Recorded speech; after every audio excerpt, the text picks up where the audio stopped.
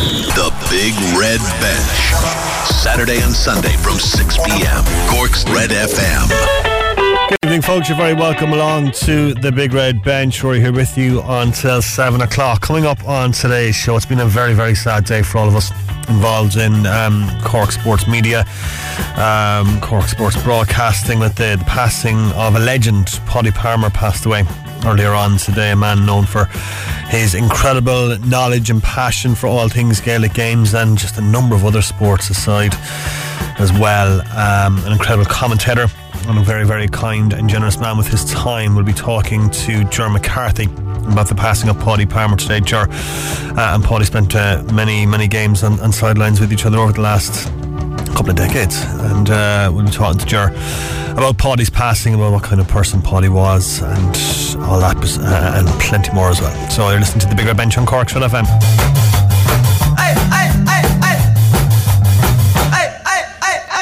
Yeah, it's just, look, it's been a very, very sad day, as I mentioned. It's hard to put into words, I suppose. I mean, like, we all knew Paudie Palmer, I can't even speak. We all knew Paudie Palmer's voice, and we all knew his just incredible commentaries on match days, and his passing today has just left everyone stunned and very, very saddened. It's hard to put into words, I suppose. Just hard to put into words everything. Pretty much, I'm not doing a very, very good job of it, so I'm just going to let Ger do that instead. We're going to talk to Ger McCarthy. He's going to join us on the line in just a couple of seconds. First off, the Taoiseach Miles Martin was in Cork today. He paid tribute to Paudie, just a Cork legend, the Cork broadcasting legend, even though he was from Kerry. We'll let that go though. He passed away this morning in Cork University Hospital. He was injured in a road traffic collision on December 30th. He was an authority in Gaelic games in the county, a multitude of other sports as well, as I mentioned, and commentated on games with passion, knowledge, wit and charm on C103 for over 30 years. He really was the voice of GAA in Cork. Now we're going to speak to the Big Red Bench's own Ger McCarthy shortly, as I mentioned, about the passing of Paudie Palmer. First, the Taoiseach Miles Martin paying tribute to a Cork sporting icon.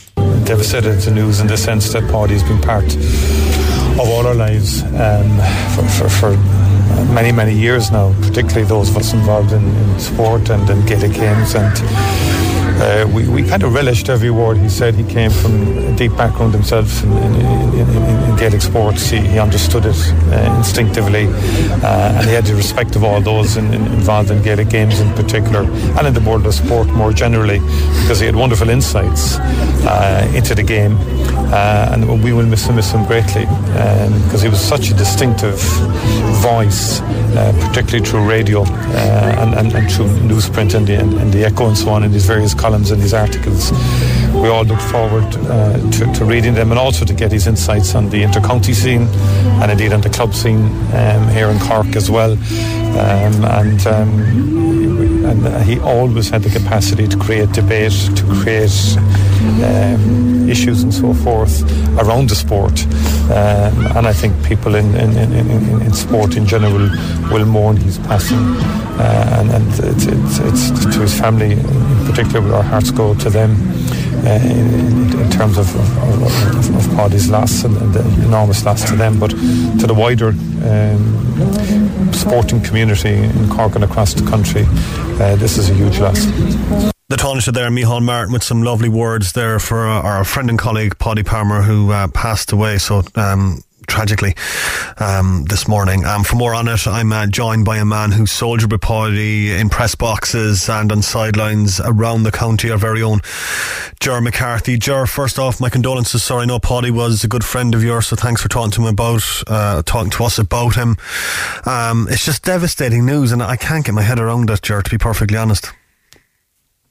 Yeah, Rory, it's a very difficult day for the county, for people inside and outside the county bounds that were lucky enough to know Paudie Palmer. I've mentioned in a couple of social media posts, he really was the voice of my generation and a lot of other people's generations on the radio.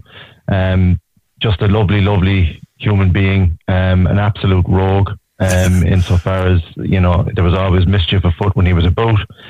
You always had good fun with him, but he would be remembered as one of the most important media figures in Cork GAA history, and I don't think I'm pushing that point too far, because his coverage, his passion, and his insight and his professionalism when it came to bringing the GAA, specifically LGFA and Camogie as well, into the kitchens of people living in the most rural parts of this county, from north, south, east and west. Everybody knew Paudie Palmer's voice. Everybody gravitated towards him because of the kind of person that he was.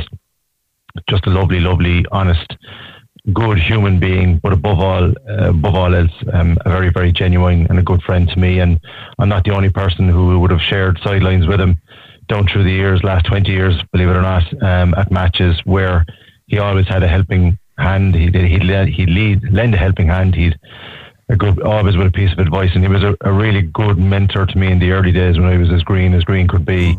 Helped me out of a few sticky situations, got me into a few sticky situations, and laughed about it. But like you said, it's incredibly difficult to think that I'll never go to another match and he won't be there.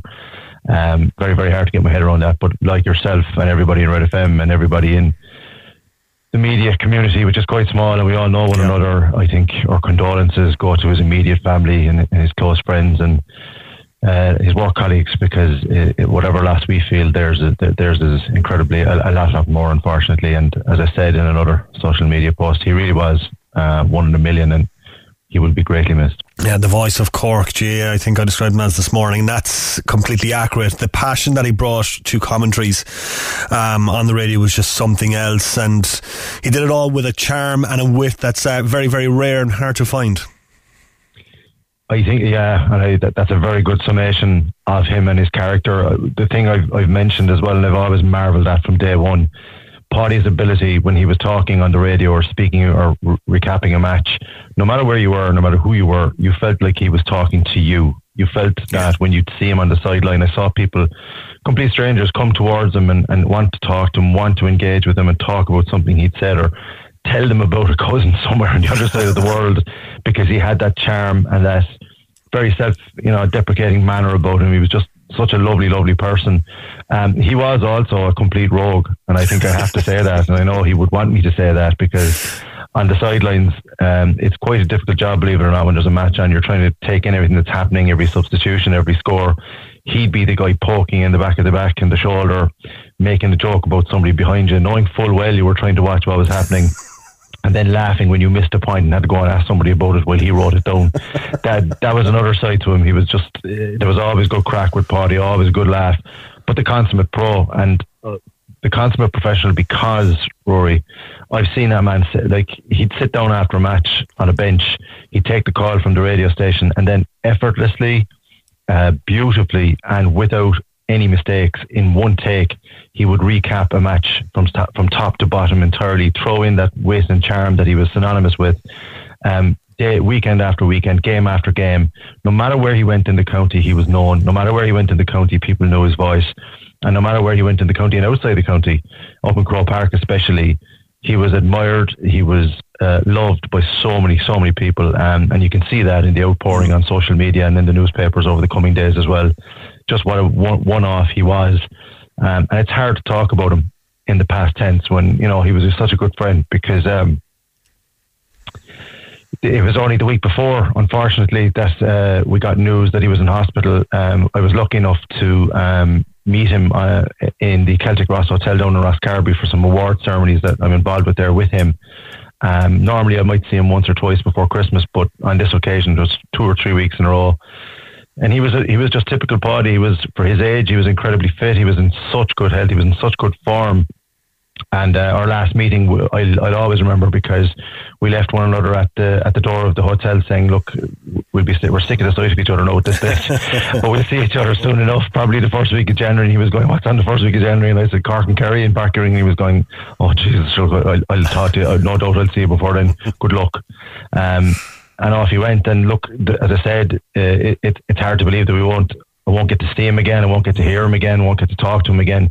Like so many people, he touched so many lives. And as you mentioned correctly as well, his passion for the GAA shone through every time he put a microphone to his mouth, because he loved it and people loved him, the way he talked about it. And some of his commentary is legendary down through the years. He had a lovely kind of polite way of saying if there was a fight breaking out in a match, he'd say there's a bit of a disagreement going on in the square, we'll keep you posted, and carry on talking about something else.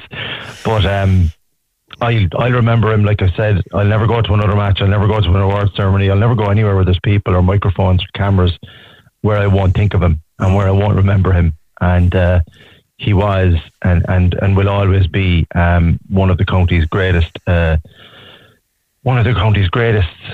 most passionate voices of GAA in particular, but also ladies football and also camogie and other sports as well. He took a keen interest in all sports and tried to get as much of the information out there as he possibly could. He used social media brilliantly. His Facebook, I kept giving out to him about his number of followers that I was never going to get anywhere near him as time went on, and that says more to his ability to speak to different generations as well, Ruairi. I mean, the older generation in this county would have grown up with him and listening to him and have always looked out for him. But even the younger generation, it's amazing the number of younger people, even not necessarily listening to the radio, but through social media, that knew who he was and loved him for the way he spoke. And I know his work colleagues and I know his immediate family have lost, something far, far greater than we have in the media corps. But as I said, look, it's hard to believe he's gone. It's difficult to process it.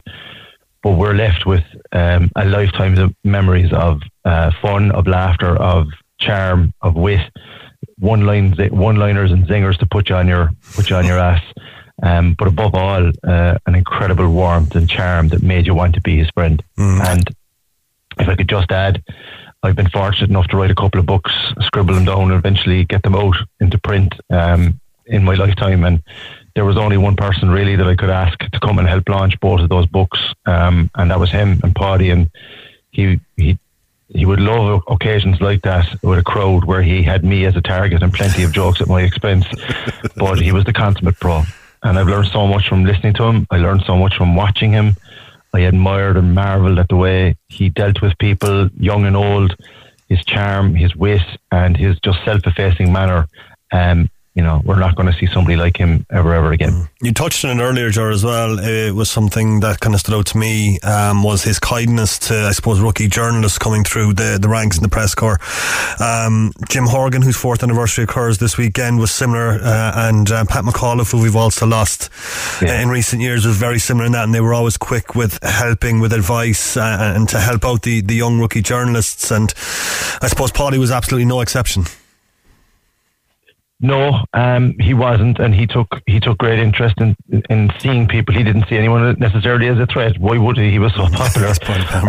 But he always liked to see new people on the sideline, both men and women, and male and female, media journalists and people involved in the radio. And he always had, as you said, he always made time for them. And I got a text this morning from a friend of mine, Sinead Crowley, down here in Clonakilty, that I wasn't expecting, and she just sent me a text saying that I'm reminiscing in my head over the many chats and giggles I had with Paudie down through the years, and I've just remembered something he sent on to me many years ago, to watch out for a great young reporter from Clonakilty who was coming through the ranks, and that he thought he was going to be brilliant, and I didn't know that. And anytime I needed a helping hand, if I was willing to put up with 5 minutes of one-liners and jokes and stories about people I had no idea of, he'd eventually get there and give you the advice and back you up and look out for you, always looking out for you. And his ability to commentate, his ability to, I suppose the thing, Ruairi, and you know better than I do in this business, when you're on the radio, it's live and you've got to be on the ball. You can't really make mistakes, or too many of them, and you've got to know your stuff. Paudie's knowledge of Kerry and Cork football, ladies football, camogie was unbelievable. His knowledge, his contacts in clubs in the most obscure places that I'd not even heard of down in Kerry. Everybody knew him, and he knew somebody everywhere that could help him out if he was looking for information. And that was built up over 30 years. That didn't happen overnight. And what I loved also about him, I suppose more than anything, people talk about his passion for sport, his passion for the GAA, and his ability to put that across on the radio. Is Paudie's first love was people. He just absolutely loved meeting people, finding out where they were from, telling them he knew somebody from there from about 100 years ago, talking and connecting with them. And then the beauty of what Paudie did was he made you feel special every time you spoke to him. And I've been on sidelines even this past season when he was there a good few times next to me on the sideline when I was working for the Big Red Bench.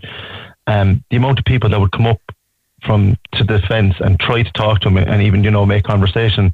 And one sticks out. I won't say what the game was for obvious reasons now, but a woman came up to him on a couple of occasions and started telling him a story about her sister who was out foreign, and Paudie listened and took a few notes even and engaged with the woman and turned around to me and said, "Do you know that woman?" And I said, "No, I don't." He said, "I don't either. Come on, we'll move down here a bit further."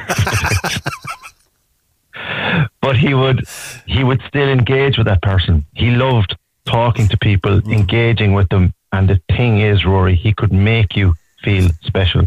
And it's amazing the amount of people, the tweets I've read, the social media posts on Facebook and Instagram, even today now, the number of people that are talking about him as if he was their best friend, because that's what he felt like. And when he was on the radio, I don't know how he did it, because I can't do it and I won't ever be able to do it. When he spoke, you felt like he was talking to you. And that is an art form. It is a gift that the one person sitting in the most remote rural areas of West Cork, East Cork, North Cork, South Cork, wherever, when he was on the radio, it filled up the kitchen. It brightened people's lives because Paudie was on the airwaves. And the number of people, again, that refer to him as Paudie, not Paudie Palmer, Paudie, the first name basis, even though they'd only meet him fleetingly at a match 2 or 3 times in a year. His charm, his professionalism, his warmth, his wit, and his genuine interest in meeting and dealing with people. I know that from his job as well at school, in the school where he worked, how respected he was and how loved he was by so many people. It's hard to fathom that he's gone. It's incredibly difficult to try. I'm trying to articulate what he meant, not to me, but to everybody that I know. Cork GAA and Kerry GAA have lost, a real warrior for them, somebody that pushed their sport and loved their sport and was passionate about it, as well as camogie, as well as ladies football, and as well as a lot of other sports. There are very few people who can cover that wide gamut of sporting subject matters and have the knowledge to back it up and the people on the inside to talk to and get the information from. He was unbelievable and he worked extremely hard. That's another thing I would like to get across to people today. Paudie worked extremely, extremely hard at his craft. It took him a long time, even though he started commentating on school games and gravitated, eventually progressed to inter-county games, for C103 in 96. He was always, his workload before games and after games, for somebody of his age as well. He was in such good shape and such good health with the last time I saw him, which makes it all the harder to accept that he's now gone. But look, there's a saying that don't cry because it's over. Be thankful that you were there, part of the journey. I think a lot of people today are crying tears because they'll never get to see one of their great friends again. Well, what I'd say to them is, when you're crying those tears, do what I do, and that's tap into the happy memories, the many, many happy memories, and just be glad and be thankful that you, whoever you were, even if you were not a cousin or a friend or a relation or a colleague, but you might have met him somewhere down in the past, just be thankful and be happy that you got to know this guy and were part of his life, even for a very small, brief time. And it might help you get through what's going to be a very difficult few days and weeks. It's beautifully put, Ger. Thanks for coming on to us. I know it's not easy to talk about Paudie today, but it's hard to lose a colleague and a friend, and you know how small the Cork media pool is, and in particular the Cork sports broadcasting pool is. So the death of Paudie's kind of hit us all very, very hard today, but particularly you, who, as I say, soldiered with him for so long on the sidelines and the press boxes, and he's going to be very, very sorely missed indeed. Ger, thanks very much for coming on to him. Thanks, Roy. Yeah, look, that's thanks to Ger first off there for talking to us about Paudie Palmer. As I said, it's just so sad to hear about Paudie's passing today. Our sincere condolences to his wife Colette, his children Claire and Emily, and his grandson Lucas Padraig, to all his family and friends, and to his colleagues at C103. As I mentioned there in the chat as well with Ger, we lost Jim Horgan 4 years ago. We lost Pat McAuliffe in the last number of years as well. 2 other sports broadcasting legends, and certainly not far from my thoughts today after hearing about Paudie's passing. And we've lost 3 Cork sports broadcasting icons, but it's just an incredibly sad day today on the passing of, as Ger mentioned there, the man with one name, Paudie. Rest in peace, Paudie Palmer. You'll be sorely missed, my friend. I'm just going to take a quick break to gather my thoughts. We'll be back. The Big Red Bench. Come on, Saturday and Sunday from 6 p.m. Ruairi here with you on the Big Red Bench on Cork's Red FM. If you missed any part of my chat there with Ger McCarthy on the passing of the legendary Paudie Palmer, we will have our podcast online shortly after the show. You can get that on redfm.ie or from wherever you get your podcasts. We are just going to recap today's sporting action and just an update from Manchester City and Chelsea. Game's almost up there, but City have a fourth goal. Joe Rawson. Manchester City 4, Chelsea 0, icing on the cake for the Premier League champions, who are comfortably going to progress into the fourth round of the FA Cup. Riyad Mahrez getting his second of the game, this time from the penalty spot after Phil Foden was fouled in the box by Koulibaly. Mahrez took the spot kick and fired it into the roof of the net. No chance for Kepa Arrizabalaga in keeping it out. It's Manchester City 4, Chelsea 0.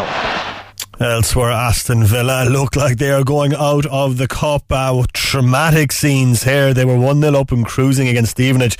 Stevenage, though, with two late goals, a penalty after 88 minutes and a goal and time added on, sees the scoreline Aston Villa 1, Stevenage 2 is how it stands there. Into time added on. Villa had a man sent off as well, so they're down to 10.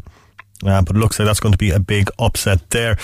Just to recap all the other scores today as well. It finished Bristol City 1, Swansea City 1, Derby County 3, Barnsley 0.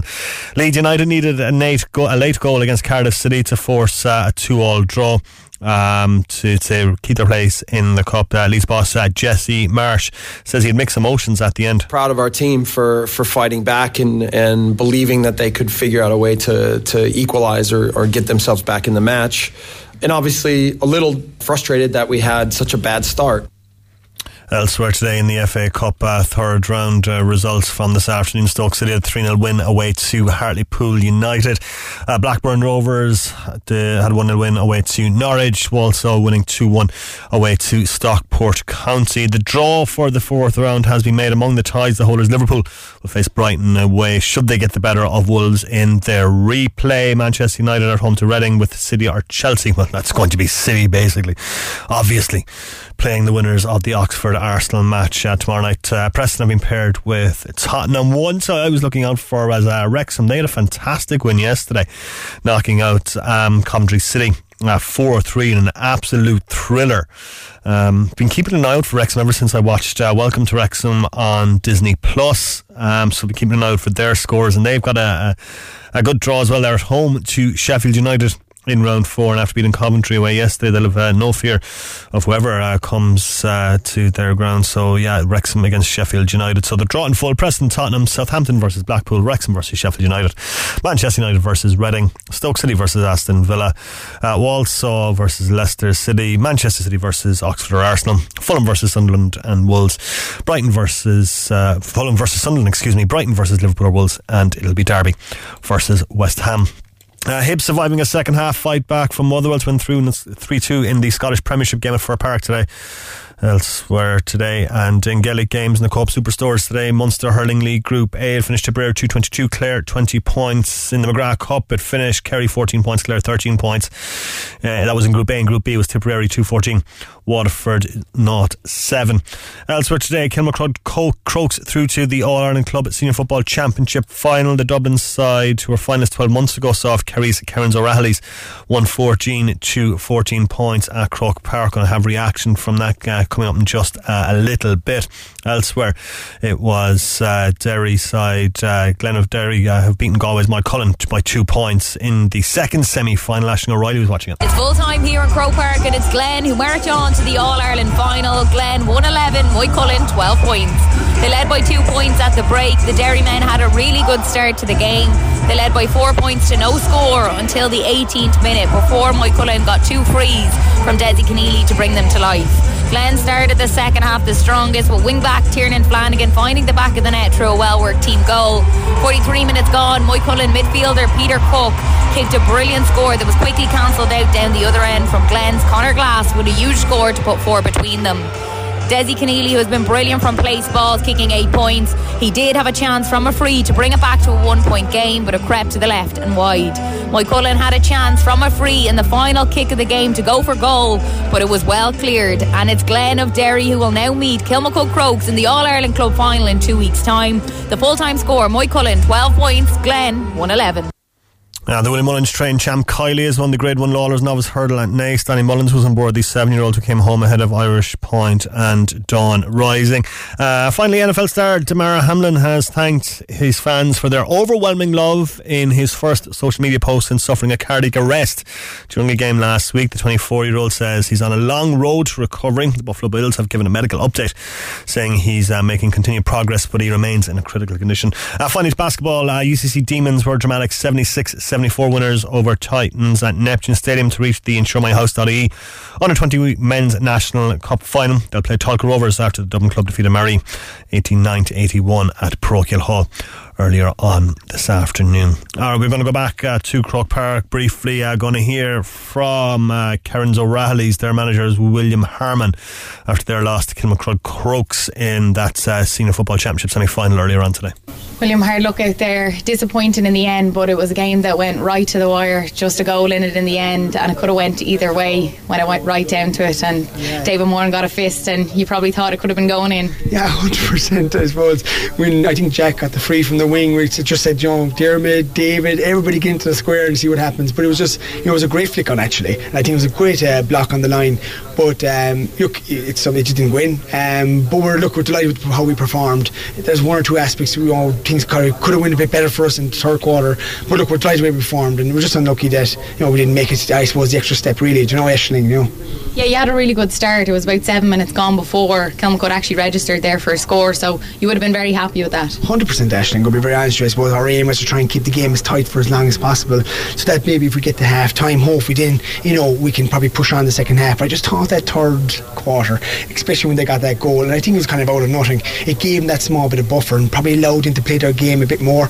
But I can't fault the lads. I thought there was an exceptional effort in that fourth quarter. I thought we dominated the last fourth quarter, and just if we had a bit of luck, you never know, we could be still outside playing a small bit of extra time. But look, I just want to wish Kilmacud the very best of luck going forward. They're a fine side, but I can't be more proud of our group as well, Yeah, and what a group of players you have. David Moore in particular there, especially throughout the whole game. He's so influential, but in that first half, some of the balls he clean catched, from the kick-outs in midfield, he's doing what he does best, really. Oh my God, I'd say all supporters were in awe of David Moore in Croke Park, and the biggest stage, some of the feeling was unbelievable. But David's a good guy, a good person, along with Tommy and Barry John Keane and Jack Savage and Ross Gallen. They're just a great group.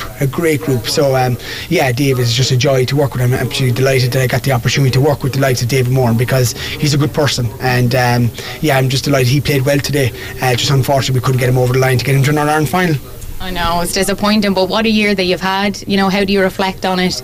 Winning the Kerry Championship, I think it was first time in 12 years, first Munster title ever, so there's a lot of positives there. I know it's quite hard now maybe to think of all that, but it is a lot to celebrate. 100%, Ashley. I think when people sit down in a few months' time and just reflect on what we've achieved, and it's particular of all the challenges we'd overcome. We lost a Division 1 final heavy to Stingle, we lost a county final to Austin Stacks. To come back and to show that resolve and resilience has been fantastic. To win a club championship first time in 12 years and bring some silverware back to the club, to win a first Munster championship, I think when people look back and reflect, they'll go, do you know what, that was a good year. That was a good year. And I think it's hard now to probably think about that, but I think we would love to have got to an All-Ireland final. It just wasn't to be, but I think we're looking back, I think it was a good year for Country Rallies. Absolutely. Yeah, that's William Harmon there of Cairns O'Reilly's after that defeat to Kilmacud Crokes. Going to hear from the Dublin side, their manager is Robbie Brennan. Robbie, it was a nerve-wracking finish in the end, but you got over the line, you're through to the All-Ireland final, back where you want to be. How does it feel? Yeah, I suppose relief is the main feeling there. Actually, it was a tight one coming towards the end there again for us, and we seem to find ourselves in those situations, which is something for us to work on. But look, as I said, coming out of here in February, it was hard to think we'd even get back here, so it's a nice feeling at the same time. Yeah, there was 3 points in it. Last kick of the game, it was a free, it dropped short. David Moran got a fist to it, and it was just about cleared off the line. And I suppose there was probably a bit of deja vu from Kilcoo last year. Did that come to mind? Yeah, certainly. That's what I was thinking. And even the Dublin final was similar. There was traits of that as well. And to be fair, giving out a bit of the ref a little bit, but I think they could have had a couple of penalty opportunities coming towards the death as well. So we rode our luck a little bit, and thankfully we came out the right side. And is that a concern for you? Like, is that something that you're really going to go in and want to speak to the players about? Why can't we close out games? You had a comfortable enough lead. You thought you were going to kick on quite easily, but teams get back into the game. Yeah, definitely. As I've said it before, it's a pattern with us, and it's up to us as a management and a squad to try and work that out. But look, I say we have a couple of weeks to at least try and address it anyway. Yeah, and at half time you were 2 points clear. You came out, had a really good start to the second half, so it was a lot of positives in there. Looked very comfortable going forward too. Yeah, I think up top we looked decent, but we just weren't getting our usual press or squeeze on guys, and they were quite comfortable on the ball, which left us under pressure at the back. So yeah, overall, delighted, but plenty to work on. And David Moore in midfield for Cairns O'Reilly's, he was brilliant throughout the game, especially in that first half. He was clean catching a lot of ball from kick-outs, but in the second half you changed markers on him, and I think that probably helped things for you. Yeah, we stuck as good as we have Ruairi O'Carroll onto him, and Ruairi tried to maul him and do as he do and try and break ball away from him. But Moran's phenomenal. Like, he's just, when you see him up close, obviously I wouldn't seen him like that before, but he's some beast of a player to catch a ball, a brilliant talent, and he's been some player for Kerry down through the years. You're hot favourites coming into the game, but I suppose when you look at that Kerry team, the amount of Kerry players they have on it, and former players as well, they're no strangers to Croke Park, so I suppose you knew yourself what challenge they will possess. Oh yeah, absolutely. Again, the lads never look at the odds. I suppose the management were always aware of where they're trying to pitch it, but it was, again, all in semi-final, you're going to have two good teams in it, and with the bit of pedigree and history they have through them, it wasn't a surprise that it was as close as it was in the end, And we didn't see Paul Mannion out there today. He did warm up. He was taking a few shots there early on, but didn't come on. Was it the plan to bring him on? Was it something in the warm-up, or did you always have the plan he wasn't ready? Yeah, we felt like he's close. There's no doubt about it. He's close, and he's been in with Dublin doing a little bit as well, and they're monitoring him as well. So he's getting there, but whether 2 weeks is enough to get him where he needs to be, we'll have to see. But to have him back here, considering he missed a big day last year, I think is testament to him. So hopefully, fingers crossed. Absolutely. And Shane Walsh as well, is all okay with him? He didn't have, I suppose, as big a game as he normally has. Still very influential. Did he have a niggle or anything like that? I think picked up a little bit of a knock, but I don't think it's anything serious. Hopefully, anyway. But we'll get the medical team to look at him. But no, I think he should be okay. Yeah. And my final question: how much of last year has played on your mind? I think I heard you there talking about a screensaver. Yeah, Kilcoo are my screensaver. They've been since about a week after the All-Ireland. But yeah, I think we said it before. We went away on holiday in April, I think it was, and we certainly drew a line under the sand after a few mad days, and that helped us hugely in trying to stop and go again. And as I said, I didn't think we'd be here, but luckily we are, and we'll have a go in a couple of weeks. And what is the picture of the screensaver? It's Mickey and the two lads with the cup up at the top of the steps. So yeah, I probably should take it off, but I'll see you in a couple of weeks and see. Maybe I'll be changed that for Glenn, and I could have done it, but look, we're back there, and that was a big test for us. Hope not. Yeah. That's very funny stuff indeed. That's Kenmore Croke's boss, Robbie Brennan, there talking about the win over Cairns O'Reilly's and his phone screensaver, which has provided him with motivation all year. A full-time report from City and Chelsea in the FA Cup. Graham Potter is under so much pressure there as Chelsea boss. He was taking pot shots, if you pardon the dreadful pun, at the media yesterday. One of the questions stupid yesterday, and look, when you start attacking the media in pre-match press conferences, it doesn't look like it's going to last too long for him. They're not playing very, very well. They're being well beaten everywhere they go, and now taken apart by Man City today in the FA Cup third round. Joe Rawson has the story of the game.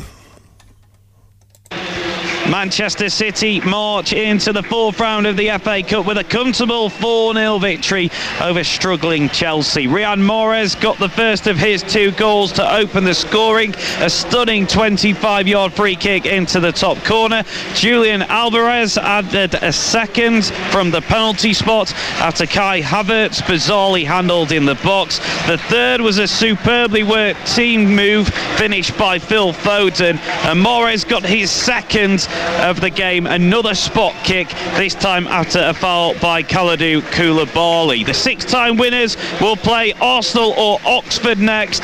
As for Chelsea, well, they've now lost 5 of their last 7, and the pressure continues to ramp up on manager Graham Potter. Full time here at the Etihad Stadium.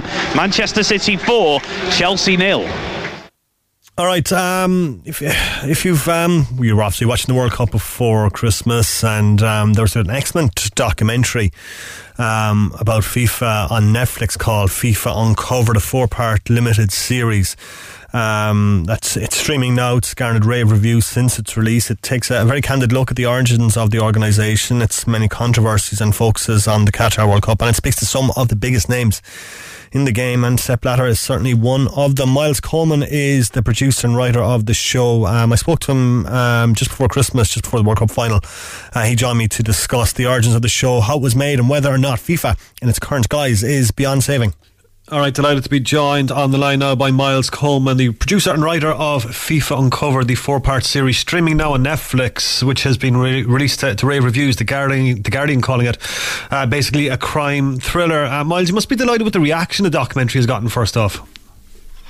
Yeah, very, very happy. It's funny, you mentioned that Guardian review. Some people have said it's left stuff up, and the Guardian said, oh, it was a bit too long, which, pick a side, guys. No, I've been really happy with the response. It's been really gratifying to hear. I know it's gone to top 10 in a bunch of countries, including Ireland, also including Qatar. It's great to hear that it's making waves in Qatar itself. But no, as a football fan, I know that the topic of governance of football is not necessarily the sexiest. So it's really great to hear that football fans are engaging with the documentary and saying things like, gee, I didn't know that this was happening under our noses, but having watched this, I'm going to pay more attention in the future. That's the nicest feedback we can hear. A lot of people have struggled with this World Cup on a conscience level, I suppose, that the fact it's in Qatar and all the controversies that have gone with that. Have you found that the documentary has helped people, I suppose, contextualise the World Cup and help them to, I suppose, ease their conscience a little bit? I think what we try to set out to do as filmmakers is not proselytise and not stand on a soapbox and say, we know better than all of you and we're going to tell you what to think. What we wanted to do and what our mission was to lay out all of the facts, to lay out the timeline of FIFA as it happened. So that goes back to the founding of the organisation all the way through to the presidencies of João Havelange and Blatter, all the way up to the Qatar vote, all the way up to today. What we wanted to do is lay out that timeline, hear it from, in the words of the people who were in the room. So, people that you may not agree with, but giving their version of events and their words, giving them a platform to speak, and then giving audiences basically the tools and the information to make the decisions for themselves. Now, if people come away from that and go, do you know what? This isn't as bad as I thought it was, or if they go away and think, right, I'm boycotting this World Cup, that's up to them. Yeah. Personally, I'm watching the games, but I think the most important thing is just everyone to be on the same page, information-wise. Can you talk to me, I suppose, Miles, about the origins of the project and I suppose how long it's taken to get to this stage? The origins of the project basically I think every football fan, myself included, always had this gut feeling that FIFA wasn't really looking after the game and wasn't managing itself in the way that we as football fans wanted it to be managed. But 2015, when there are those dramatic arrests, that's the start of our documentary, literally. That's the first thing you see in episode 1. So no spoilers there. But it's also the start of when I think the team behind this wanted to start making this project, wanted to start putting it together. And then we also knew that we were building up to 2022, which was going to be the most spoken about World Cup in terms of the off-pitch events ever. So we had this sort of, from that 2015 to 2022, we had this kind of window to make this. And the actual documentary itself took about 3.5 years to put together, 4 years, of which a lot of that was down to, we were making this during COVID. So in some ways that made things harder. In some ways it made things easier. A lot of these people that we wanted to talk to, super busy individuals, high profile business people, etc., were stuck at home like the rest of us. So we had time to get on the phone with them, get to know them a little better and sort of, I guess, build that relationship that allowed them to speak on camera. And there are quite a lot of big names in this documentary. Sepp Blatter, I suppose, is the centre of it. Everything kind of revolves around him. I mean, what's the process like of going to people like this and convincing them to be in your documentary? It varies for everyone. So I spoke to about 300 to 400 people off the record and on the record for this, just getting to know that world, building up what it was like to be a reporter in that world, but also what it was like to work at FIFA. And of those 300-400 people, only about 100 or so actually sat for interviews, either because we got to know them and felt they weren't right, or they didn't want to do it, or, a myriad of reasons. Of the 100 or so who did interviews, maybe about 40 actually appear in the final cut. we don't come in with the script. So you never know until you sit down with that person on the day what it's going to be like. And that process is different from everyone. Some people required years of relationship and trust building in order to sit with us and feel comfortable. Others were very ready to speak. And there were people who massively surprised us. To give one example, Mohammed bin Hammam, who appears in the documentary, who was a Qatari football executive, is a Qatari football executive, but people speak about him in the past tense in football because he tried to take on Blatter, missed his shot, and now he's in football exile. He'd not given any real interviews for about 11 years, certainly not to foreign media. But he agreed to speak with us, which was, from a filmmaking perspective, fantastic, because he has one of the most unique voices in football. And I also think that when people in football watch the show and realize that Mohammed bin Hammam is it, they go, okay, these guys really did their homework. And that gives us the credibility to spread our message. Were you surprised that Sepp Blatter agreed to do the documentary? Honestly, no. The metaphor I've used before is that giving Blatter a camera is like giving a carpenter a hammer. Blatter is an unbelievable politician. He's got the gift of the gab, and he made his career by talking. He has no interest in not talking to anyone, ever. He is convinced in his ability, even now with his advancing years, to be able to charm people and to be able to win people round. And it doesn't matter if he's speaking to an audience of one, and it doesn't matter if that one is the king or whoever. And it doesn't matter if he's speaking to an audience of thousands. He really backs himself to be able to put across his message. And his message today is, I did nothing wrong. My administration was better than people are giving it credit for. And I'm still beloved in many parts of the world, just not in Europe.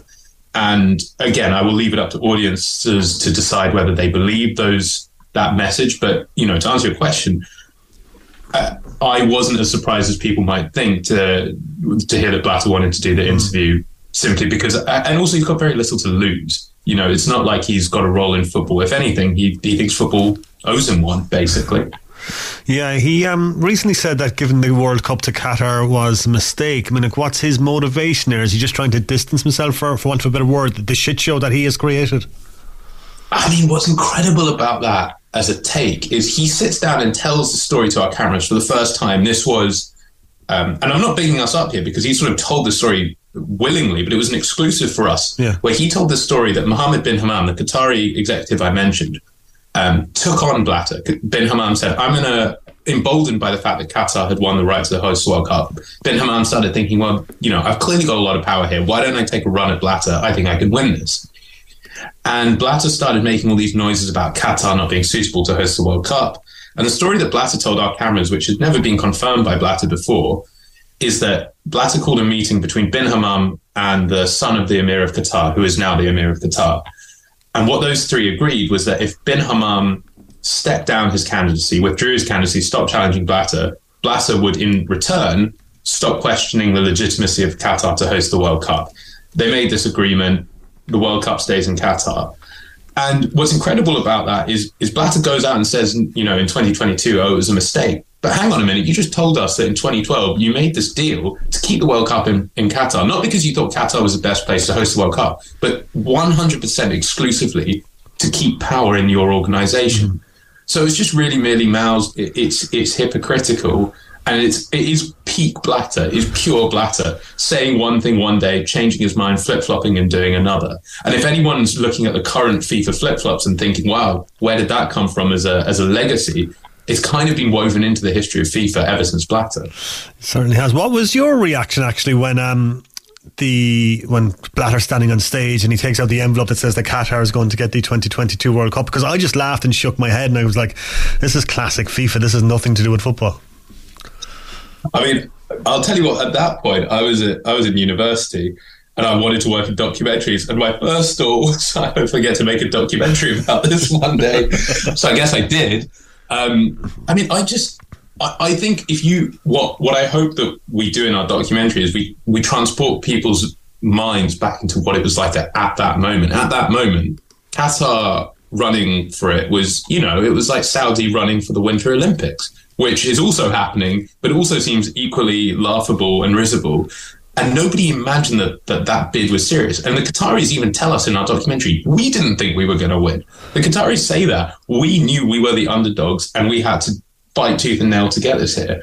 But I think also when I saw that come out of the envelope, I just remember thinking this could be the end of FIFA as we know it. And it turns out that's what Jerome Valk was thinking on the stage. This is what everyone in that auditorium was thinking, that FIFA in that moment crossed the Rubicon and there was no coming back for it. And that was what Blatter thought. Remember, Blatter didn't want the World Cup to go to Qatar. He wanted it to go to the US. He wanted Russia to get 2018. He wanted US to get 2022. And he would be seen as this global statesman who united the two powers of the Cold War. And hey, presto, Nobel Peace Prize. So when he saw Qatar, he also thought, I'm in trouble here. Yeah, it's one of those moments. I remember just shaking my head. I was like, I can't believe this is going to a tiny country with no existing infrastructure. It just smacked of corruption to me. And I suppose, has it been proven? I suppose that Qatar getting the World Cup has been corrupt. You're asking a question that could get us both very sued and very taken off air. So let me pick my words carefully. FIFA had an quote-unquote independent investigation. FIFA appointed a lawyer. They paid that lawyer to do an investigation into the bidding process. The Russians said, sorry, fellas, we actually leased all the computers with all the evidence on. We've given them back to the company we rented them from. They've wiped the hard drive, so we have no evidence. Apologies. And FIFA and the lawyer went, okay, fair enough. I can't subpoena you. That's the end of that. Qatar cooperated with that investigation and willingly admitted to certain things that certainly, to me, seem like conflicts of interest, like they would have been against FIFA statutes. But ultimately that report said, and again, bear in mind that this is a report that was commissioned by FIFA, said, no, there was nothing worth stripping Qatar of the World Cup over here. We didn't find anything too terrible. Then the author of the report, a guy called Michael Garcia, heard about a summary of the report that was being released and stepped down and just said, no, this is not what I found at all. So this whole report, this whole independent report was a mess.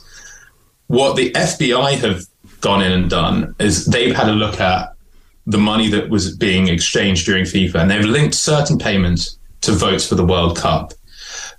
But this is where we get into the grey area. Even though there are certain things that, you put the evidence side by side and you say this person was paid X amount of money, this deal was done between this government and Qatar.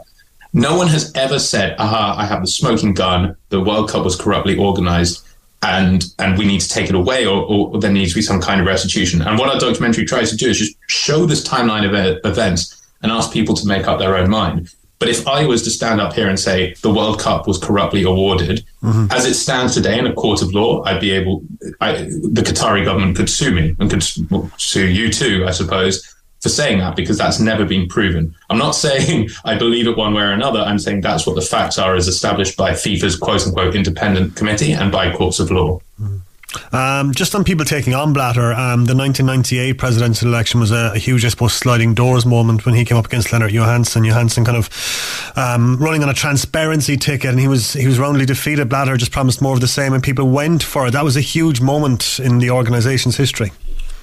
Massive, and one that I think has sort of a little been lost to the sands of time historically. But when you talk to people within FIFA and people who personally I consider to be on the side of reform in FIFA, they look at that and they kick themselves and they go, we cannot believe this got away from us. And there are all kinds of stories about envelopes of cash being slid under hotel doors the morning of that vote. Again, people have come forward. No one's ever found that cash envelope, but I suppose, however, how could that really happen? But this is a massive sliding doors moment. And for me, one of the most emotional parts, like you can see in the archive, that when Johansson loses, there are tears in his eyes because he knows he's been betrayed by people he trusted. And I think he knows that football's going to go down a very dark road. And he's right. And he was right to have been emotional. And I suppose one of the reasons we included that and made such a prominent part of it is because football might have another sliding doors moment again. There might be another moment where this shouldn't be repeated, where history should not repeat itself, where I hope we learn from that 1998 episode. Is FIFA beyond saving? Like, what's the future of the organisation? I don't think it's beyond saving. Okay, let me put my cards on the table and say I didn't like Donald Trump as a president. It doesn't mean the US presidency as an institution is beyond saving because we've had a lousy president, or some might argue several lousy presidents.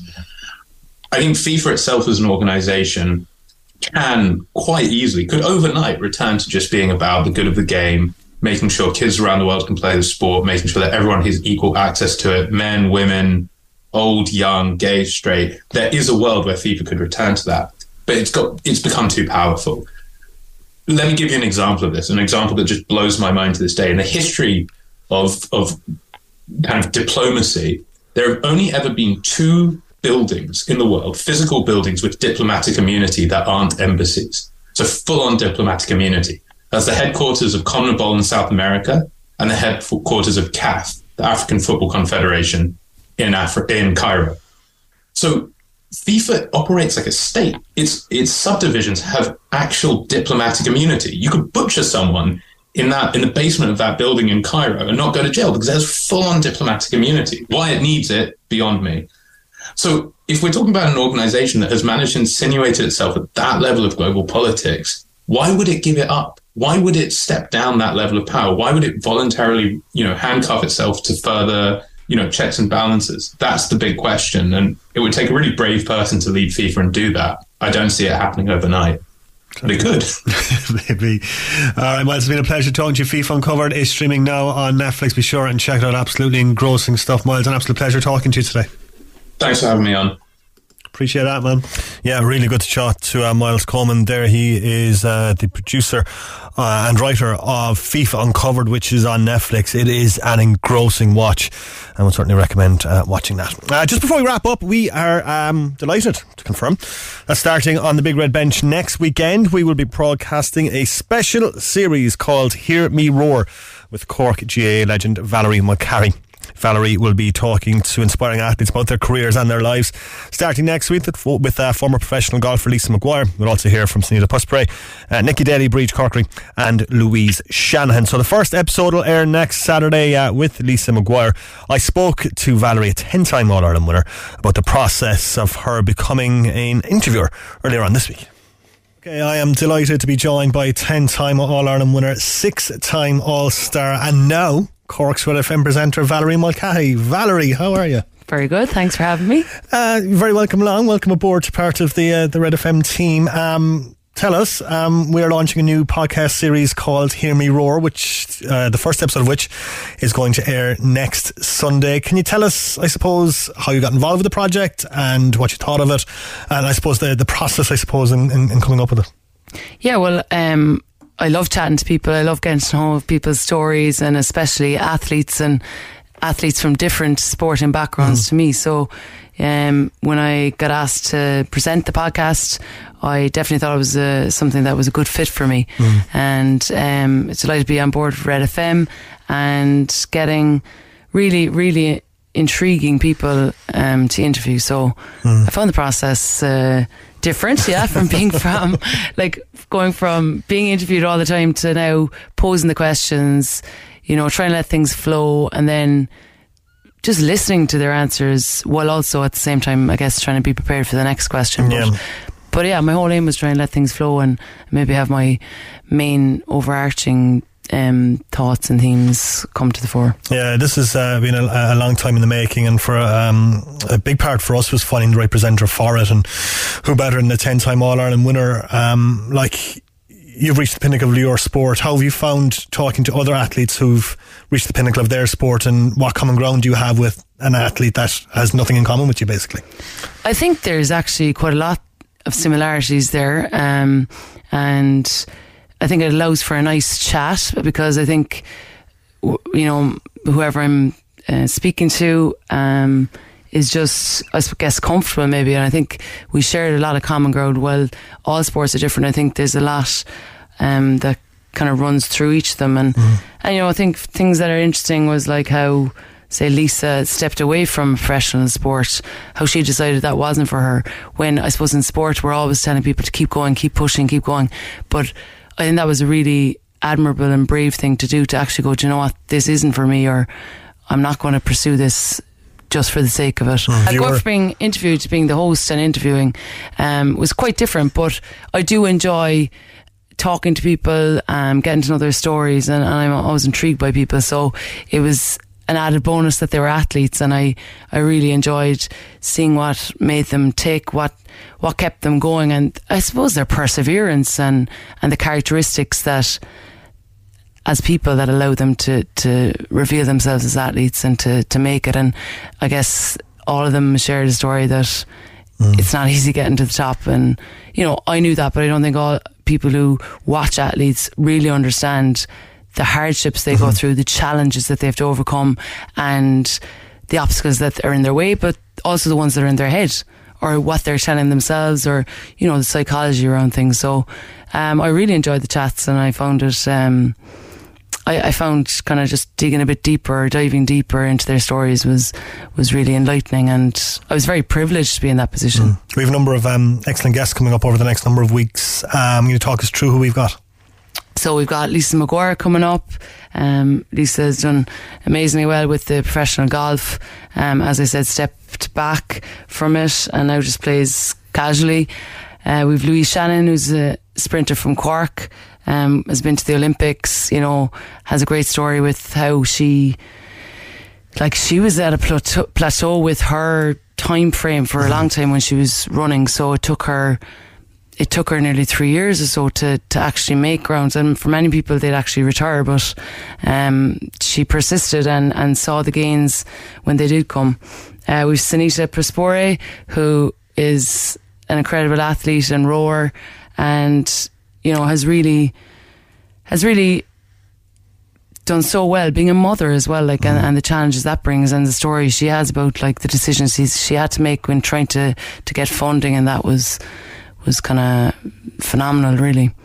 And we've Nikki Daly, Olympic again, a hockey player for Ireland, and that Olympic story was incredible, and that World Cup story was incredible that Irish team went on. Yeah, that World Cup, they really seemed to enjoy it and just savour it and understand that it was something rare, them enjoying the process, and then when they get to the final they still managed to enjoy it, and understood they were up against the Netherlands, who are the greatest hockey team, you know, in the world. So interesting to see how they were able to bring their characters to the fore and just take pleasure in it and enjoy it. I suppose you've done, like, so many interviews over your career, hundreds and not thousands, I'd say, at this point. I mean, like, you're obviously well aware of, like, what questions to ask that you would want to be asked as an athlete, but also to avoid, I suppose, the stereotypical basic questions, I suppose, that you probably would have been asked quite a lot in interviews. Yeah, I think it's important to also listen to the listeners, or to think about them and what they maybe don't know, so to give the kind of context, but then ask the questions that you know, really get the athletes thinking. And, you know, even thinking of Sunita when she did the interview, I was looking at her and she was tearful at one stage because of the scars that her different Olympics had brought to her, and it's a privileged position to be in, and I really enjoyed sitting down one-on-one with each and every one of them, and they're very different but equally interesting characters, and I love learning more about the sports even, you know, and asking them those questions. It's been a nice process. Yeah, it's been fun, and incredible music as well by an incredibly talented artist that you'll hear at the top of the show. Yeah, Jack O'Rourke, amazing artist and so talented, and, you know, works really hard as well, and he's a great friend, and he's actually a colleague of mine as well, so it was nice to have him in and be part of it, because I like to showcase you know, great talent, and Cork talent at that. So this is your kind of, I suppose, debut as a presenter. Have you enjoyed the process, and would you do it again? I have enjoyed the process, it's been a good learning curve for me. It's been very interesting. I've really liked sitting down with people and having the chats and stories, and, you know, diving a bit deeper into their stories, and it's something I do enjoy, and I definitely would do it again if I had the opportunity. We'll see what we Here's can a do. plug. Valerie, an absolute pleasure. Congratulations on the series. It's really, really, really good, and I'm looking forward to listeners hearing it starting next week with Lisa Maguire. Yeah, really looking forward to the opening episode of Hear Me Roar with Cork GAA legend Valerie Mulcahy, starting next Sunday here on the Big Red Bench. It's very, very interesting. It's a fantastic series, and I've had a ball working on it with Valerie, so I'm really looking forward to hearing it starting next Sunday. But that's it from us. We are back next weekend, Saturday and Sunday from 6. Podcast available redfm.ie or from wherever you get your podcast from. The wonderful Mags Blackburn on Green and Red with 3 hours of the best Irish music coming your way between 7 and 10. Enjoy the rest of your Sunday night, folks.